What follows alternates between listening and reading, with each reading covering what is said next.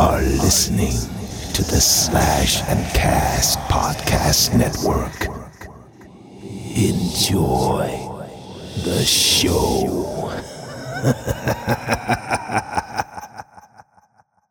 Alright folks, Justin here with a quick word before we dive in. In this episode I chat with actor and comedian Richard Steven Horvitz about Broadway, improv, Power Rangers, Invader Zim, sitcoms, and much more. You may know Richard as the voice of Zim himself, Alpha 5 from Power Rangers, and much more. So without further ado, here you go. Also, follow us on Facebook, Twitter, leave a review, all that bullshit.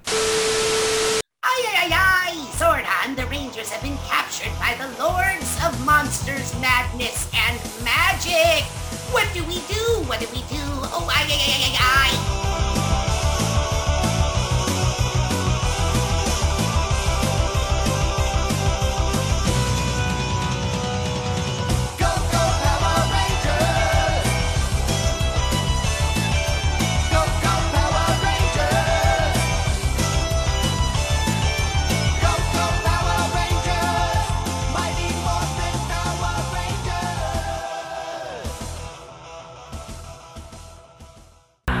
Greetings, boils and ghouls. This is your comrade, the Crypt Keeper here, reporting dead from the sanctuary of the strange.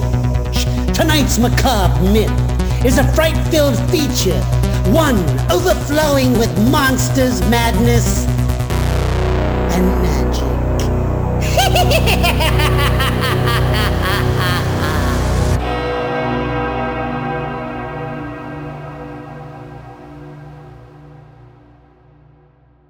Say you're a kid, what sort of things would you say helped spark your creativity? Were you a big reader, listening to a lot of music, building forts? What's the scoop? I was a big television watcher. I watch TV 24/7. I'm a huge fan of TV. I still am. I'm one of those kids that was put in front of the TV set at a very young age and never really left. I was raised on shows like Speed Racer, Kimba, The White Lion, $6 Million Man, The Brady Bunch, Partridge Family. I could go on and on. What is it fair to say that you were the class clown growing up? Yeah, I think I discovered humor at probably around kindergarten or first grade. Prior to that, I was very introverted. But once I discovered I knew how to make people laugh, then yeah, I was off and running. It's kind of a defense mechanism too, because yeah, I was, smaller than all the kids my age. I had a funny voice even as a kid. It was, kind of like, you think it's chipmunky now, you should have seen me when I was, prepubescent. But yeah, you learn to make people laugh and, you kind of can control a room, which I think is what I learned to do at a very young age. Right. You changed it into a superpower, use it to your advantage, Exactly. What sparked your initial interest in the arts? Were you a theater kid or your parents? I was a theater kid. I think that I was mostly a fan of two shows growing up. One was Get Smart, and I loved Don Adams, and I loved his timing. I thought it was just brilliant. Even as a kid, I thought it was funny, and I wanted to be Maxwell Smart, really. But also, I was really into variety shows. Like, I loved Sonny and Cher, Laugh-In. The Flip Wilson show in particular, I really loved a lot. And really, I loved Tom Jones, or as my mom used to call it, Tom Jones from England. And so, I just started doing imitations of, like, James Cagney, and I would do Geraldine, Flip Wilson's Geraldine. I would always do my Get Smart, missed it by that much. And so when I always wanted to do television and such, but when I was actually in a play at the church I grew up in, I was 10 years old, and the man who had written all the music for the Aristocats and a bunch of Disney films, wow, a man named Floyd Huddleston, had written this musical for the church. And it was for kids and such, and I did it. And he said, I want to introduce you to my agent. And that was a woman by the name of Rita Kohlberg way back in the 70s. And that was how I got my first agent, and I started going out on commercials. And I did a lot of commercials as a kid. I started out as a hand model, actually. I was like, one of the very first ones was a thing called Kent and His Cosmic Cruiser, which was during the days of Star Wars, since they were like knockoff toys by all these different companies, like Kenner Toys. And when they would cut to a close-up of the kids playing with the toy, it would be my hands. And so my hands got more airplay than I did back then. And then when I did a bunch of like, I did sitcom stuff. I did things like Different Strokes. And then when I was about 13 years old, I was cast in my first equity production. It was a musical, Oliver, at the Aquarius Theater here in Hollywood. And it was on Sunset Boulevard, and it starred Dick Shawn and Stubby Kaye and all these luminaries from theater and film back in the day. Stubby Kaye was nicely in Guys and Dolls with Frank Sinatra and Wow. Marlon Brando. So I always thought that I would become a Broadway actor, which was always my dream, was to be a musical theater actor. But because I was living in LA and doing TV and film, that became my staple. And then I guess I went to college. I went to UCLA for a quarter. And while I was there, I got an audition for a TV series pilot that I thought wasn't going to go anywhere. But it was a show called Safe at Home, and it was on WTBS, Ted Turner Superstation. And I ended up doing that for 3 years. And while I was doing that, I was cast in a movie called Summer School. And in the 80s, I did a string of teen films, Summer School, How I Got Into College, Kid with a Ray Gun. And I never got back to UCLA. I never got back to college. Wow. But I was majoring in theater arts anyway. So I figured, I'm going to come out of college and still go out and audition. So I might as well take advantage of it now. Around 88, there was a Writers Guild strike. And I wasn't working, and I didn't know what to do. And someone said, hey, you should get into voiceover. And that was like, that was my entry into voiceover. And that's been like my main staple for over 30 years. I still do a lot of on-camera stuff. I was the Green Grapes in the Fruit of the Loom commercial. I was in the movie The Informant, where I played Matt Damon's attorney along with Tony Hale, and another one called Crazy Stupid Love. So every now and then I dust off my on-camera talent and give it a shot again. So you've been at it for a long time. Was it overwhelming at all? Like kind of just jumping into commercials and doing all this modeling and I stuff? wanted to do it. I knew that I wanted to do it since I was 5 years old. I never had stage fright. I was never nervous. The audition process I love. Let's see, I'll tell you exactly how long it's been. I became a SAG member in 1978. Wow. So how many years is that? 40 plus. Yeah. 40 plus years. I used to joke with my friend that when I was young, I would go, I'm currently celebrating 50 years in show business. Now I currently am almost celebrating 50 years in show. As an actor, does your approach differ whether you're on stage or on screen? I approach a story the same way, and that's the way I work in voiceover. A lot of people in voiceover think you start with the voice, but you don't start with the voice. You start with the story, and in everything I do, the story is more important than me. That's what I have to always remember, because a lot of times we spend so much time auditioning that we think it's our job to book the job, because you spend more time auditioning than doing what you say you do. And so for me, I really always make the story important first, and then I worry about the voice and all that later. I approach it the same way on stage as I do with film, TV, or voiceover. It's all the same. And a lot of people think that there's a difference between voice acting and acting. And there is, to a degree, in that if you're a film actor, what you can sell in a giant screen with just a look doesn't translate to animation. So right. It's I think the best actors I've ever worked with, and I've worked with a lot of great actors, have all been voice actors. They know how to express in different ways for animation. And a lot of the voice actors that I've spoken to sort of speak to how improv has helped them a ton, and they find almost a necessity in that avenue. Would you agree with that? Yeah, and a lot of people ask me what classes they take, and I always say start with improv and sketch comedy, because I did sketch comedy for years and years and years. I was on Saturday Night Live in special segments, and I worked with Fred Willard for many, many years doing sketch comedy. I did it on The Tonight Show and The Jimmy Kimmel Show and different things. But those are always the best training grounds, in my opinion. Rob Paulson said the same thing. It's kind of just, iron sharpens iron. When it comes to your voices specific, well, I guess each one will be different, but how much direction do you have initially with a voice, or do you sort of work with the director? A lot of the times, the creator of the show is the director in the beginning of a show, because they have the image in their head. But if you take something like The Angry Beavers, which was one of my first series, the creator, Mitch Schauer, he loves old film and TV. He loves old horror movies. He loves a lot of the Abbott and Costello, Meet Frankenstein stuff. So when I first approached Daggett on that show, he was kind of like a Lou Costello, which is a lot like a Tyne Daly, which is a lot like a Nathan Lane. It's just that kind of thing, and he loved that. And I've just been very lucky that the creators I've worked with know that I'm an improviser and they encourage it, you know? And when I talk about improvising, it's not like I go off on a 2-page tangent. It's just that I bring something to it. So Invader Zim's a perfect example. Jonan Vasquez had an idea of what he thought Zim was, which is always that very theatrical thing that Zim does. That part was Jonan. He wanted that, but then I brought what I brought to it, and he said it's not what he had envisioned, but he loved it, and that was just a happy marriage, you know. Have you done much anime dubbing? I have, yeah. I did a lot of dubbing in the early years.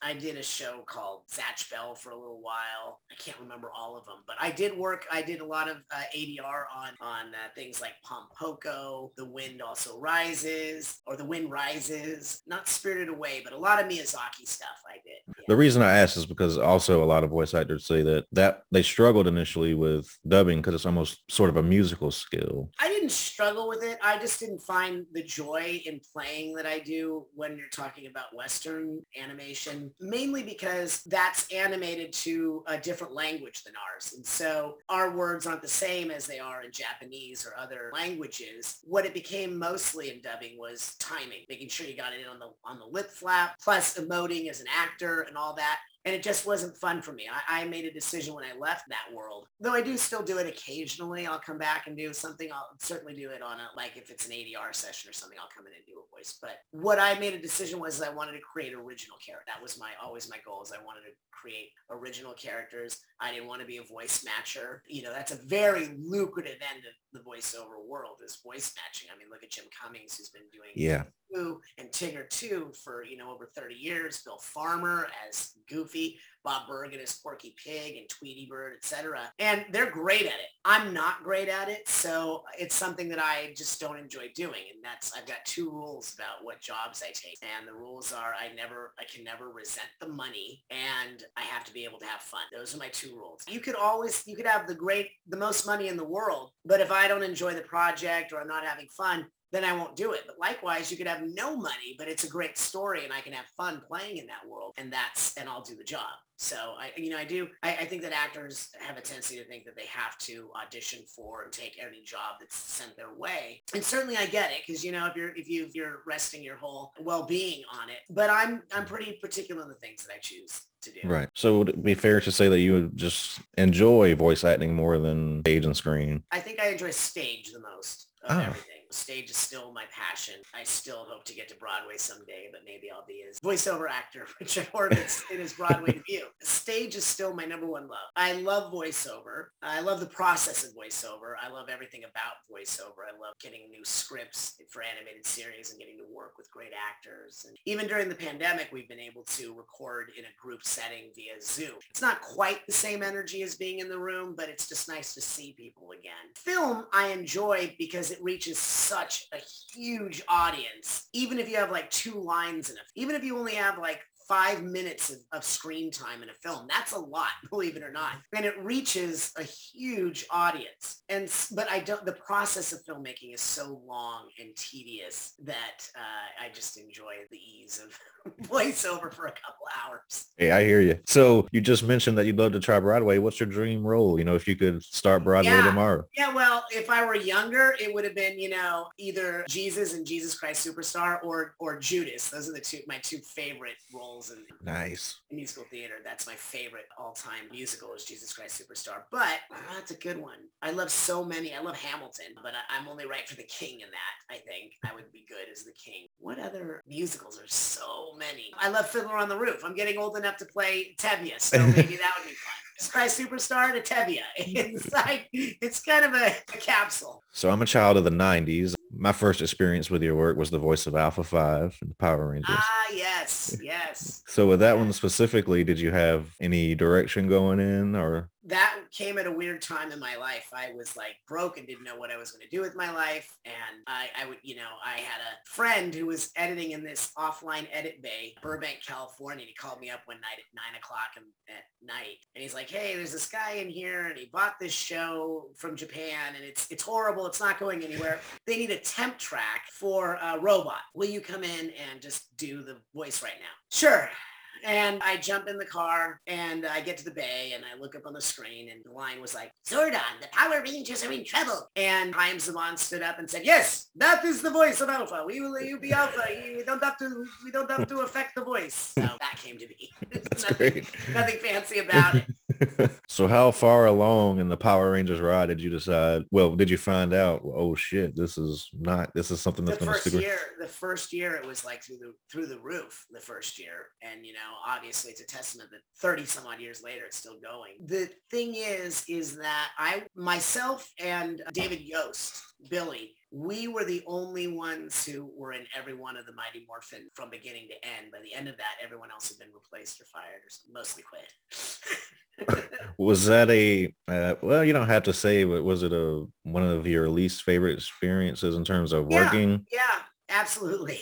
Absolutely. Wow. I think they were not, I met great people. That part was good, but it went against my rules. I resented the money and that was it. They were constantly trying to cut your pay and they were making more money hand over fist. Yeah, I was not happy. That's when I decided to get out of that world. If you're out and about, which role do you say you get approached most about? Invader Zim by far is the one that people remember the most. Zim was a really unique show. A lot of time, if I'm at a convention, they'll remember most of my stuff, Mm-hmm. But because if you're coming up to my table, you know my work most of the time. But Invader Zim, and I'd say my new show, Hell of a Boss, Moxie, is really taken off. A lot of conventions lately, I've signed more Moxie pictures than I have Zim pictures. But I would say people know me from Zim the most. It depends, though, on your generation, because some might know me as Zim, but others know me as Chaos from Skylanders. So, people say, that's Zim. They go, no, it's not. It's Chaos, but that's just two different generations. Billy and Mandy is probably, I had a ton of fun with because that was, like I said, I've been very lucky with the creators of shows. They know that I improvise a lot. And Maxwell Adams, the creator of Billy and Mandy, he really let me improvise a lot. And so I'm always grateful to him for that.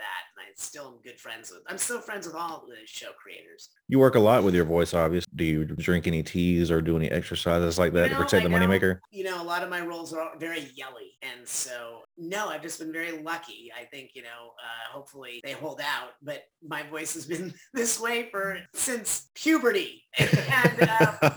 And so what I do is with Invader Zim, I drink a lot of water. That's what I do is I'm constantly staying hydrated. That's the key. I don't do honey and tea. I usually just do really hot water with just lemon juice in it. And then I let my voice rest when I'm done with the session. I don't think people realize that working on an animated series, the energy of a Zim or Billy or any of them, you get really tired. It's a workout. So when I'm done with a show, with a recording of an episode, I'll just go in and I'll take a nap, because I'm exhausted and I'm old. So naps help.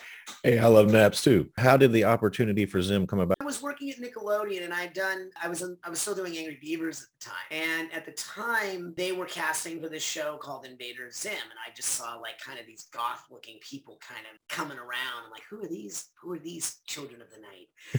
And their offices, Jonan had dark cellophane over the lighting because the fluorescent lighting was just so horrible. And I got an audition and I went in and Jonan wanted me for Invader Zim right from the get-go because he liked the idea that my own voice was original. But at the time I was doing the Angry Beavers and the executive producer of the show said, well, we don't want him on both shows. So they went with Mark Hamill first and then Billy West replaced Mark Hamill. And then when Angry Beavers ended, they hadn't aired the pilot yet. And so Jonan said, hey, you're not doing Angry Beavers anymore. So let's dub over Billy and submit it. And they said, okay. And that's how I became Zim. Out of all your roles and such, what would you say has been the most challenging? What's kept you up at night? None of them really were challenging in terms of creating the character as much as there were certain lines that I had that I didn't like how I had done them. I love Billy. He's one of my favorite characters, but there are sometimes when I'll hear it and I won't understand what I'm saying. And that bothers me sometimes. It's see, what do you do? It's wow, what did he say? And yet people hear it, but I don't. So I think I don't have a tendency to really watch my shows all that much. And when I do, I go, oh, that was good. But whenever I watched Invader Zim, I thought that was really great. Not me. I'm not saying I was great, but the writing and the cast and the artwork was so unique and just of a different time. It was ahead of its time. But I feel that about all my shows.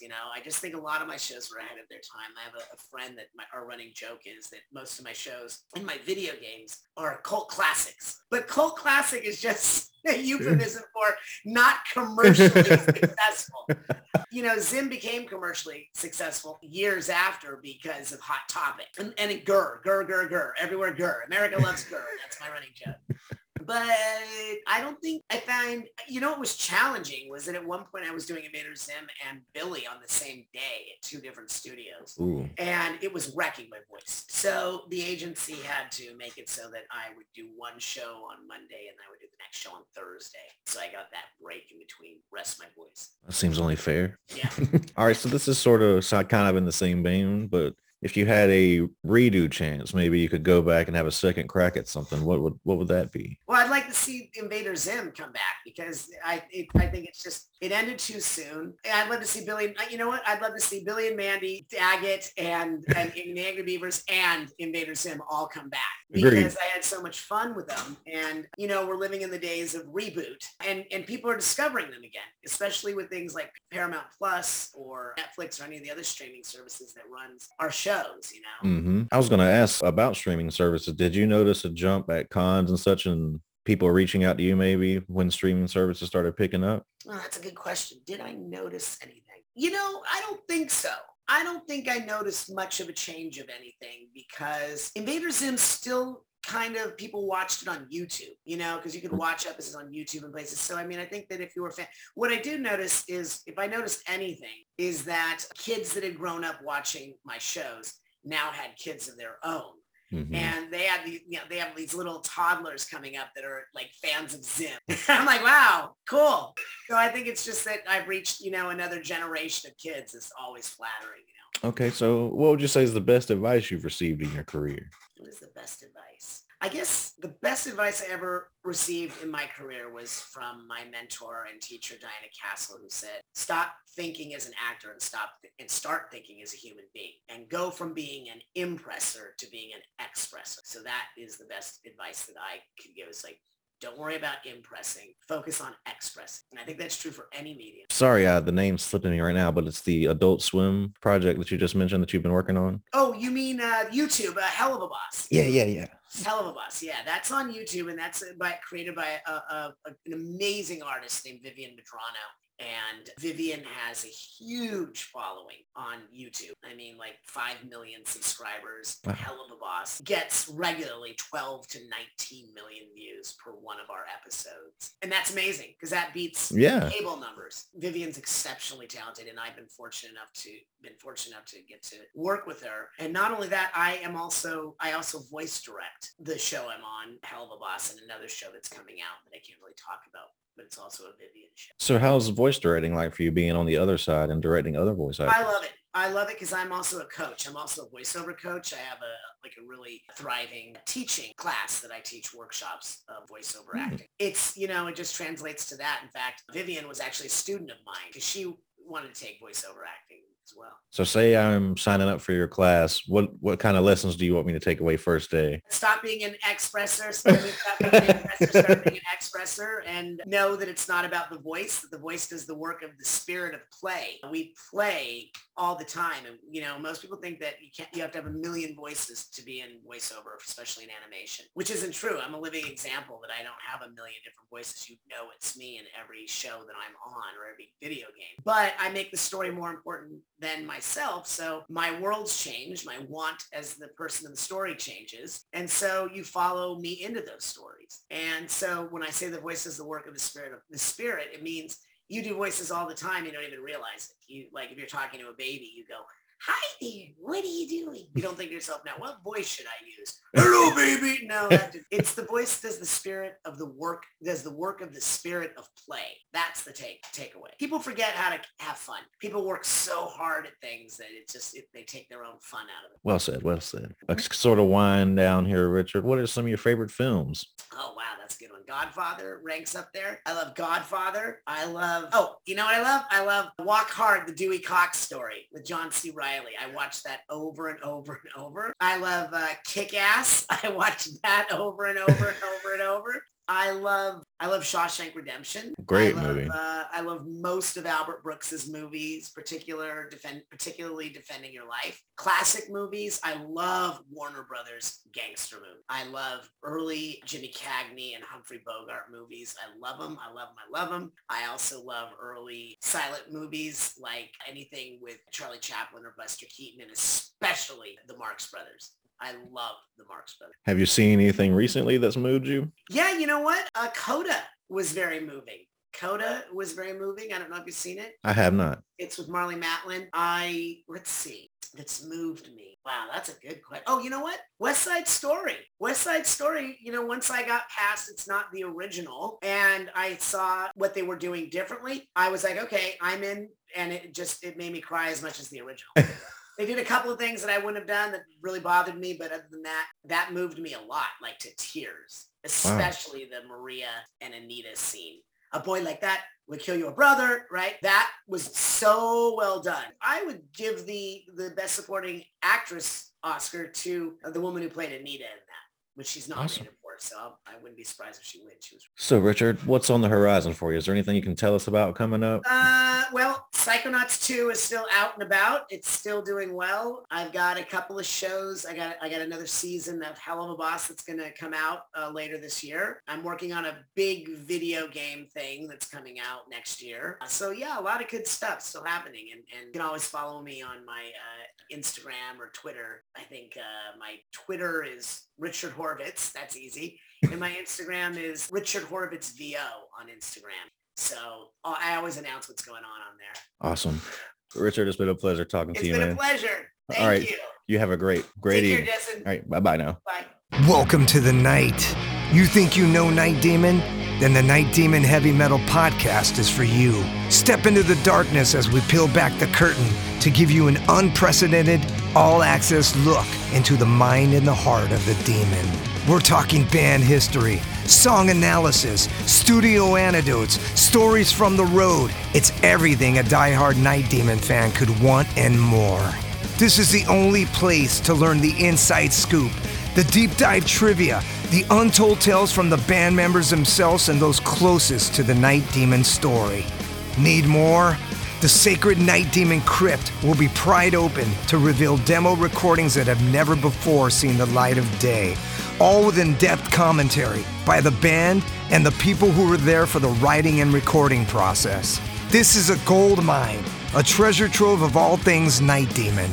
Head over to nightdemon.net or wherever you listen to podcasts.